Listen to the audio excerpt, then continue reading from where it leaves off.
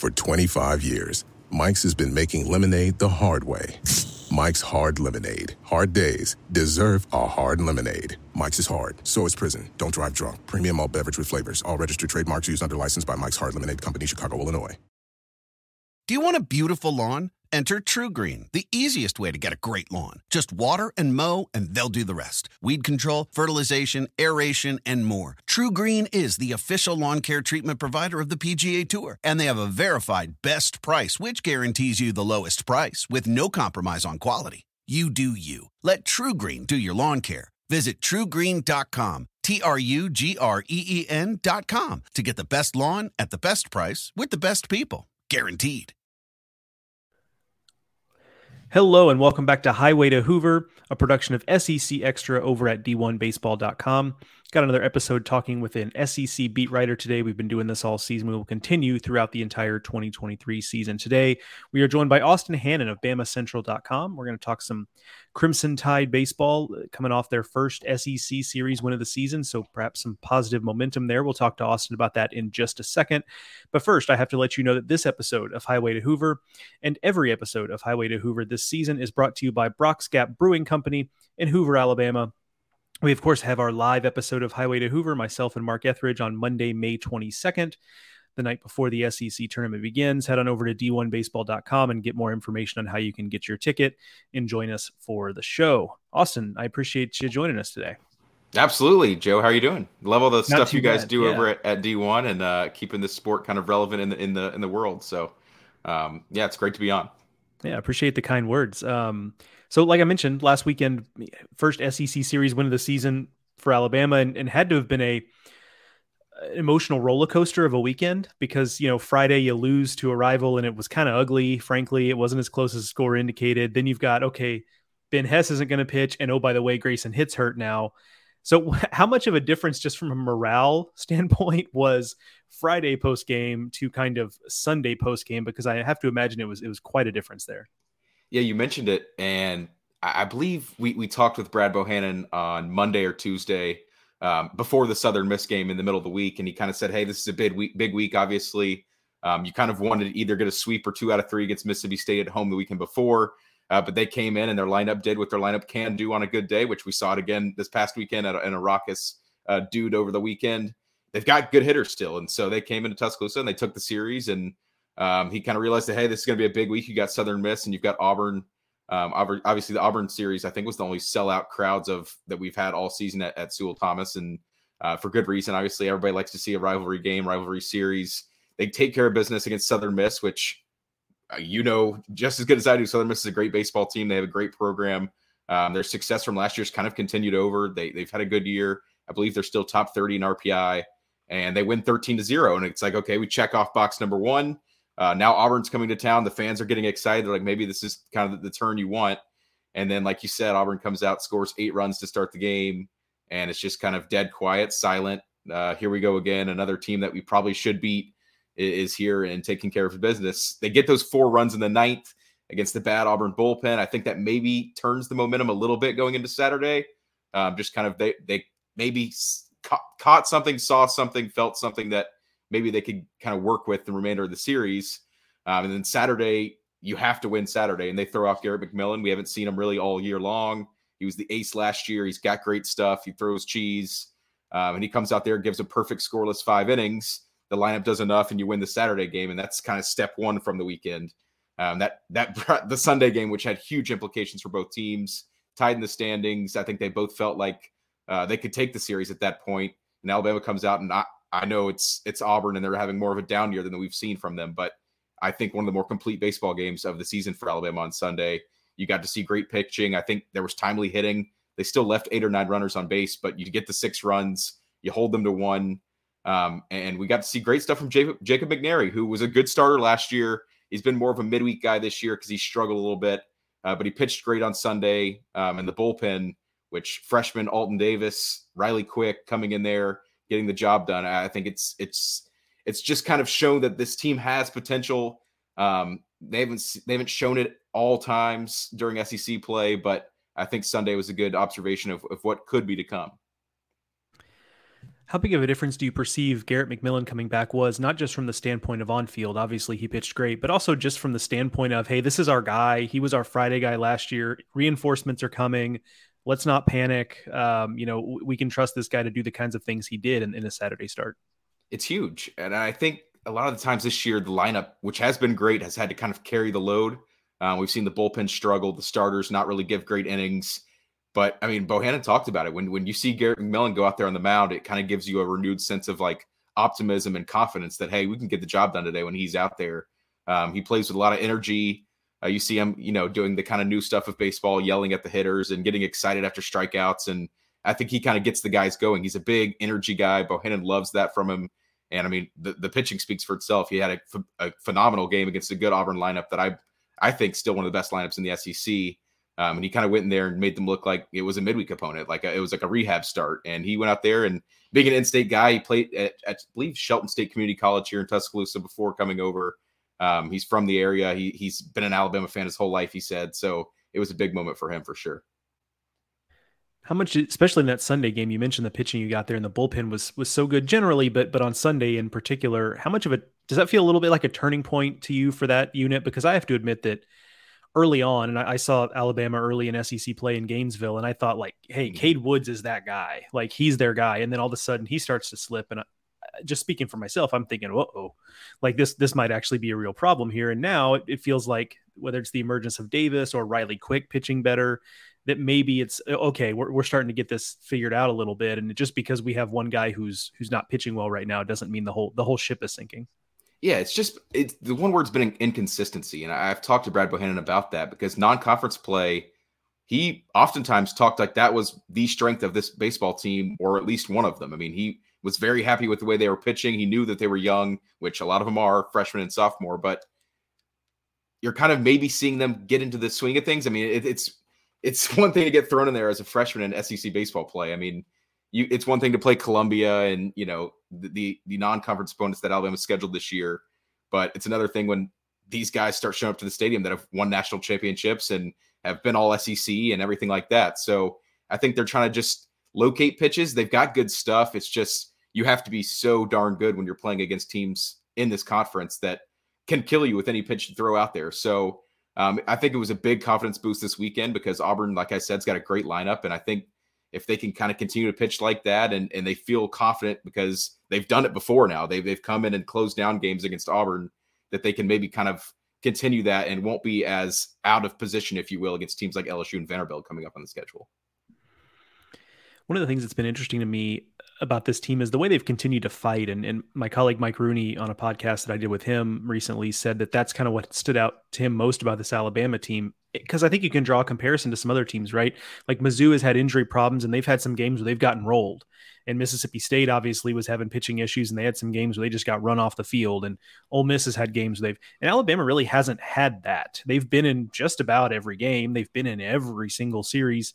To what do you think you can point to that has given them the ability to have that belief, even as, let's be honest, the first 4 weeks of conference play wasn't going great? This isn't a new thing, Joe. I mean, last year, I think they were number one in the country for a lot of the season in one-run games, and a lot of them went the other way and were probably the reason they didn't end up making the NCAA tournament.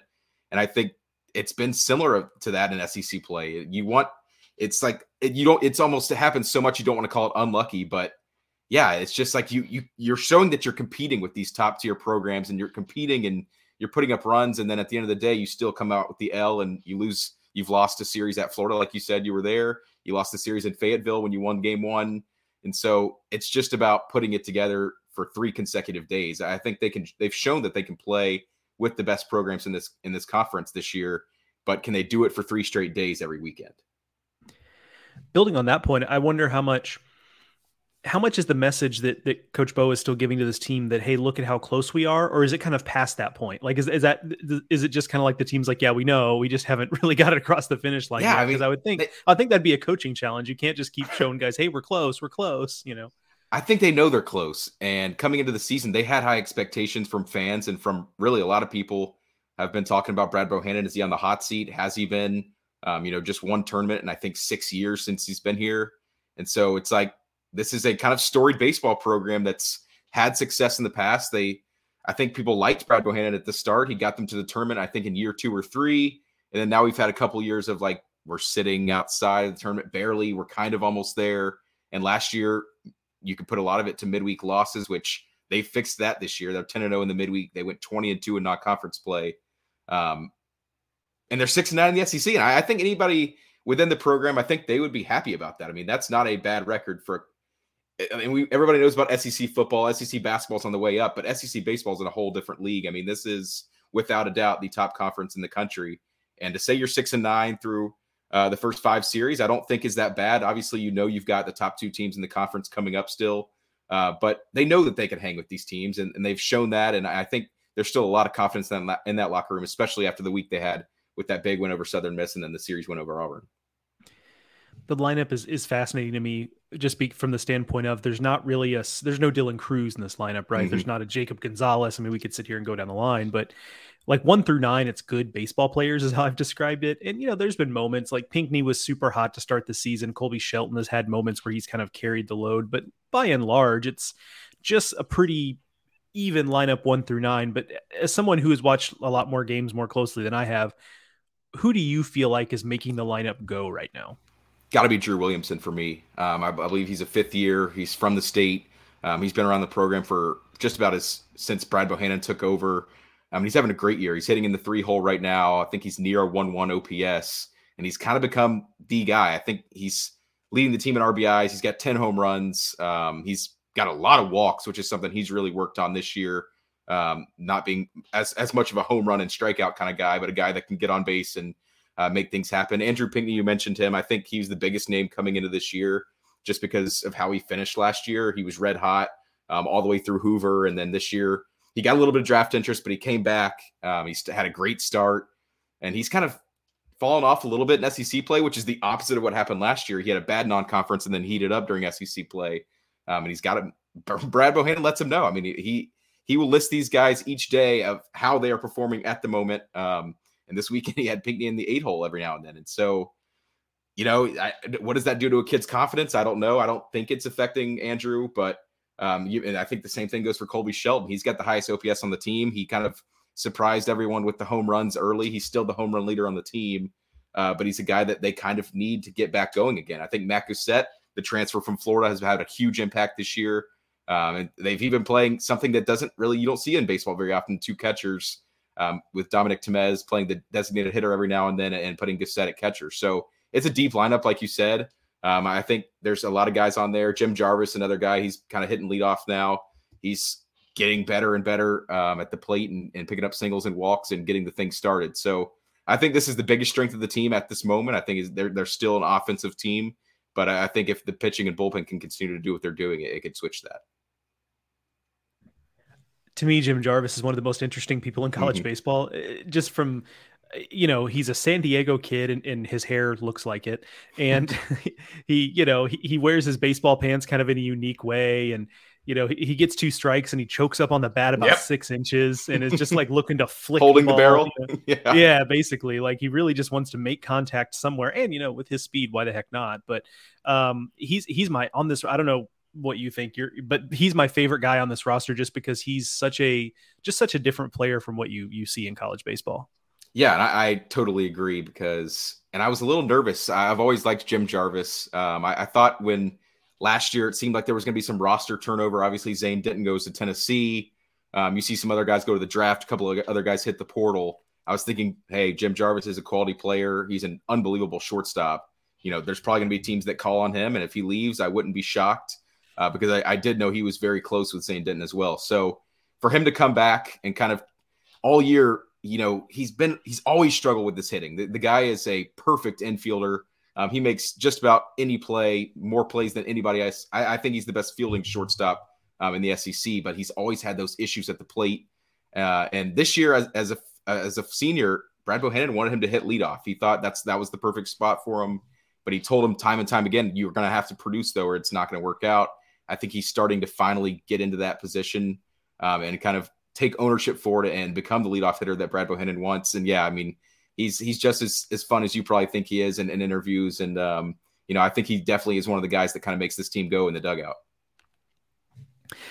At 6-9 in the SEC, you mentioned that record earlier. How much are we now seeing the value of not getting swept? I mean, it's almost a cliche in SEC play, just don't get swept, and I think that with Alabama now at 6-9, to your point, like they're right there. If they just kind Oh of yeah. take care of business, like they're in the mix. And I think there was a perception, and I fell into this too, of thinking, especially after the Friday Auburn loss, of like, this team might be done and dusted, but they win the series and here they are. Yeah, I'm really glad you brought this up because it seems like there's like this cloud over the team this year that the fans and everybody are like, they don't think this is a tournament team. They think like the season's over. We should revisit our head coaching situation, and it goes on and on and on. But when you really take a wide scope view at this team right now, it is so, I say this to people over and over again, that don't maybe watch college baseball, follow it as much. When you're in the SEC, if you take care of business in non-conference, you win your midweek games, and you avoid getting swept on weekends, you're in the tournament just about every single time. I mean, because the RPI will always be there because of who you're playing.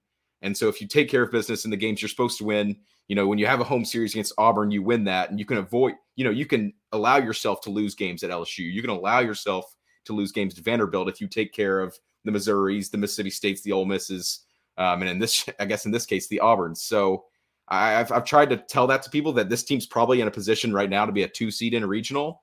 And I still think they can play themselves into hosting depending on how the season finishes here. It's the beauty of the SEC, the beauty or the pain of the SEC, right? Because you're on a razor's edge. The difference between hosting and on the wrong side of the bubble is not that big. So right. It can go either way. So yeah, there's an optimistic view of that and a pessimistic view depending on your viewpoint in the world. At the risk of putting too much on it, though, looking ahead to this weekend, Alabama's going on the road to Mizzou, and Mizzou's pesky at home, but also they have to be looking at that as a series that, hey, if we're serious about being a postseason team, this is a series we need to get. How big does this feel to you? It is big, and I talked about it with one of the communications guys over for the baseball team, and we kind of said, hey, I think this weekend it's got to be 2 out of 3. You kind of visit each weekend, you say, here's what you would like to do. Here's the worst case scenario, and here's the best case scenario. I think when you go to Columbia, it's obviously an improved Tigers team. They've kind of been like not one of the better programs in the conference since they joined the SEC for a good reason. I mean, they went from the Big 12, which doesn't put as much emphasis on baseball, to a conference like this, where they kind of had to figure out how to compete. And I think this year they're doing a good job. They're 5-10, which, let's just say this, it's the same record that Tennessee has in the conference as well. But yeah, I think you got to get 2 out of 3. I don't think it'd be the end of the world if you got 1 out of 3, just it being on the road. But it obviously starts with a win over UAB on Tuesday. But yeah, I think it's a big weekend in Missouri, especially with who you got coming up. You've got to go to Baton Rouge next weekend. Then Vanderbilt comes to town, and then you got to go to College Station. So this is kind of one of those series that, hey, if we want to allow ourselves some losses down the line here, down the stretch with LSU and Vandy and Texas A&M coming up, we might need to go ahead and take care of business in Columbia while we can.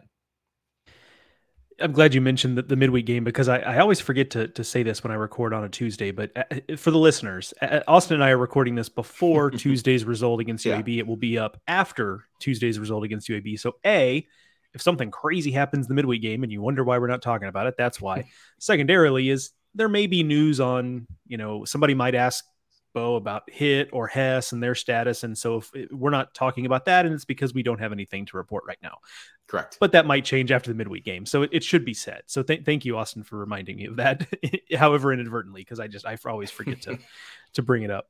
Last question for you.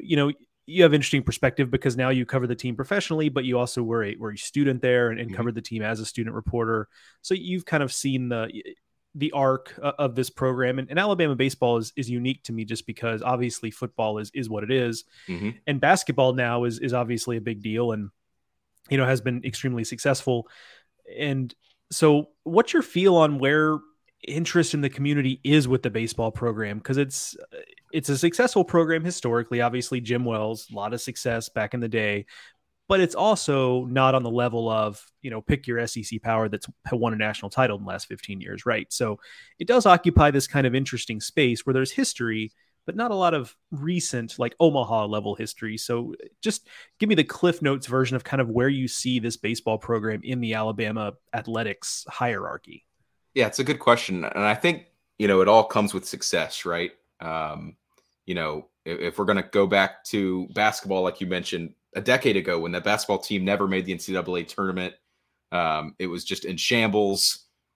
There weren't that many people at Coleman Coliseum watching those games. I mean, they were not as interested as they are now when the team, reaches the number 1 ranking in the country and makes the Sweet 16 2 out of 3 years, wins the SEC title 2 out of 3 years.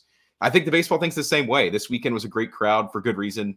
You're always going to have a good crowd when Auburn comes, but it all starts with winning. And the students have been really good at filling out the right field terrace this year. But you've got to win baseball games. And I think the series win over Auburn could be big. You got Vanderbilt coming in 2 weeks. I think you'll probably see some fans there for that with how great of a season the Commodores are having.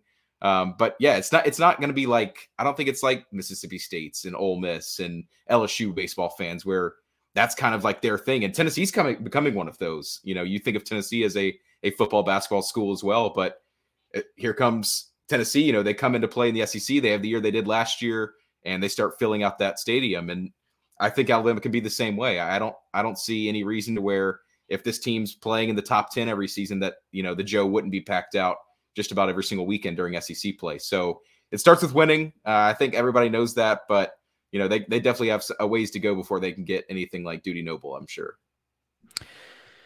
Yeah, I mean, it's and that's I've always said, sometimes people get snippy on Twitter when a program will post, that we had great attendance this weekend, and you get fans of teams that draw 10, 12,000 a weekend, right. Kind of laughing at it. Like, yeah, okay. Like, all right, let's let everyone kind of take their successes where they are. And it's okay. We have different size stadiums, different size fan bases. It's all fine. It's fine. Let's just, let's just appreciate it for what it is. And certainly, winning a big piece of that. Alabama took a big step last weekend with the series win against Auburn. I will be kind of fascinated to see where this team goes the rest of the way, because to your point earlier, Austin, I think it's a team that could, once they get into regional, whether it's a host or a 2 or whatever it is, could really make some noise, especially with their roster depth. So I appreciated you joining us and talking a little bit about it and giving us an idea where things stand. Absolutely. Well, am I expecting to see you in Hoover late May? I will be in Hoover. Yes, we're doing a live show on the 22nd, the evening of the 22nd before the tournament. So we've got that going on, and then yes, Mark Etheridge and I will be in Hoover for a long time. Basically from Monday afternoon until the title game. So awesome. I actually will be in Hoover until the following Tuesday, because I don't need to get into all of it here, but the flights back home are not great after the title game. And then Monday, the selection show happens, and I have to be like watching the selection show, and we've got a lot of content coming out on Monday. So I can't really spend my whole day traveling home on Monday. Gotcha. So I'm actually just staying in Hoover and working at the hotel Monday, and then I'm going to fly back Tuesday. So I will be, I will be a local by the time it's all said and done. Basically, I being on the Alabama beat, you get to cover Alabama football games. You get to go to Death Valley in the fall and do all that kind of stuff. But year in, year out, one of my favorite things to do is go to Hoover for this baseball tournament. I think the fan show out is great. Alabama fans come, LSU fans are always there and rowdy. And it's a great time. I mean, last year we had the issues with the rain. Is the tournament going to get finished? How are they going to fit all these games in and to kind of put it for a whirlwind? But SEC baseball tournament in Hoover, Alabama is one of the greatest spectacles on my sports calendar for sure. Yeah, agreed. And there's a little bit of a communal thing to it, right? I mean, don't get me wrong, the SEC football title game in Atlanta is great, and it's a spectacle, and especially if there's teams, traditional powers in that thing.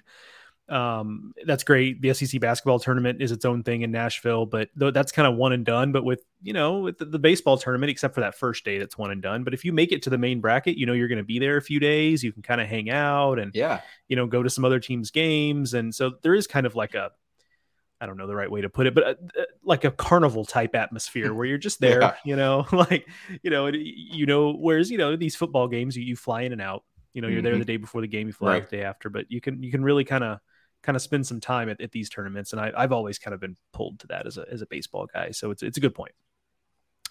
That is going to do it for this episode of Highway to Hoover. And we are barreling down the highway to Hoover. As a matter of fact, we're going about 15 over the speed limit towards Hoover, because it'll be, it's coming out of nowhere. Yeah, absolutely. So thank you all for listening. Thank you to Austin Hannon for joining us. Read all of his work at BamaCentral.com. You can follow him on Twitter at Austin Hannon SI. Thank you all for listening. Thanks again, Austin. We'll talk to y'all soon. Absolutely. Thank you.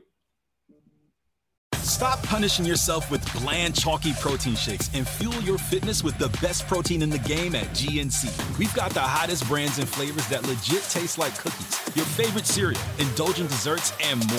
It's on at GNC. For 25 years, nothing has tasted better after a hard day's work than a Mike's Hard Lemonade. It's because since day one, Mike's has been making lemonade the hard way. We use 3 kinds of lemons, all hand-picked from family farms, then blended to perfection and cold-pressed to create the epic hard lemonade you know and love. Mike's Hard Lemonade. Hard days deserve a hard lemonade. Mike's is hard, so is prison. Don't drive drunk. Premium malt beverage with flavors. All registered trademarks used under license by Mike's Hard Lemonade Company, Chicago, Illinois.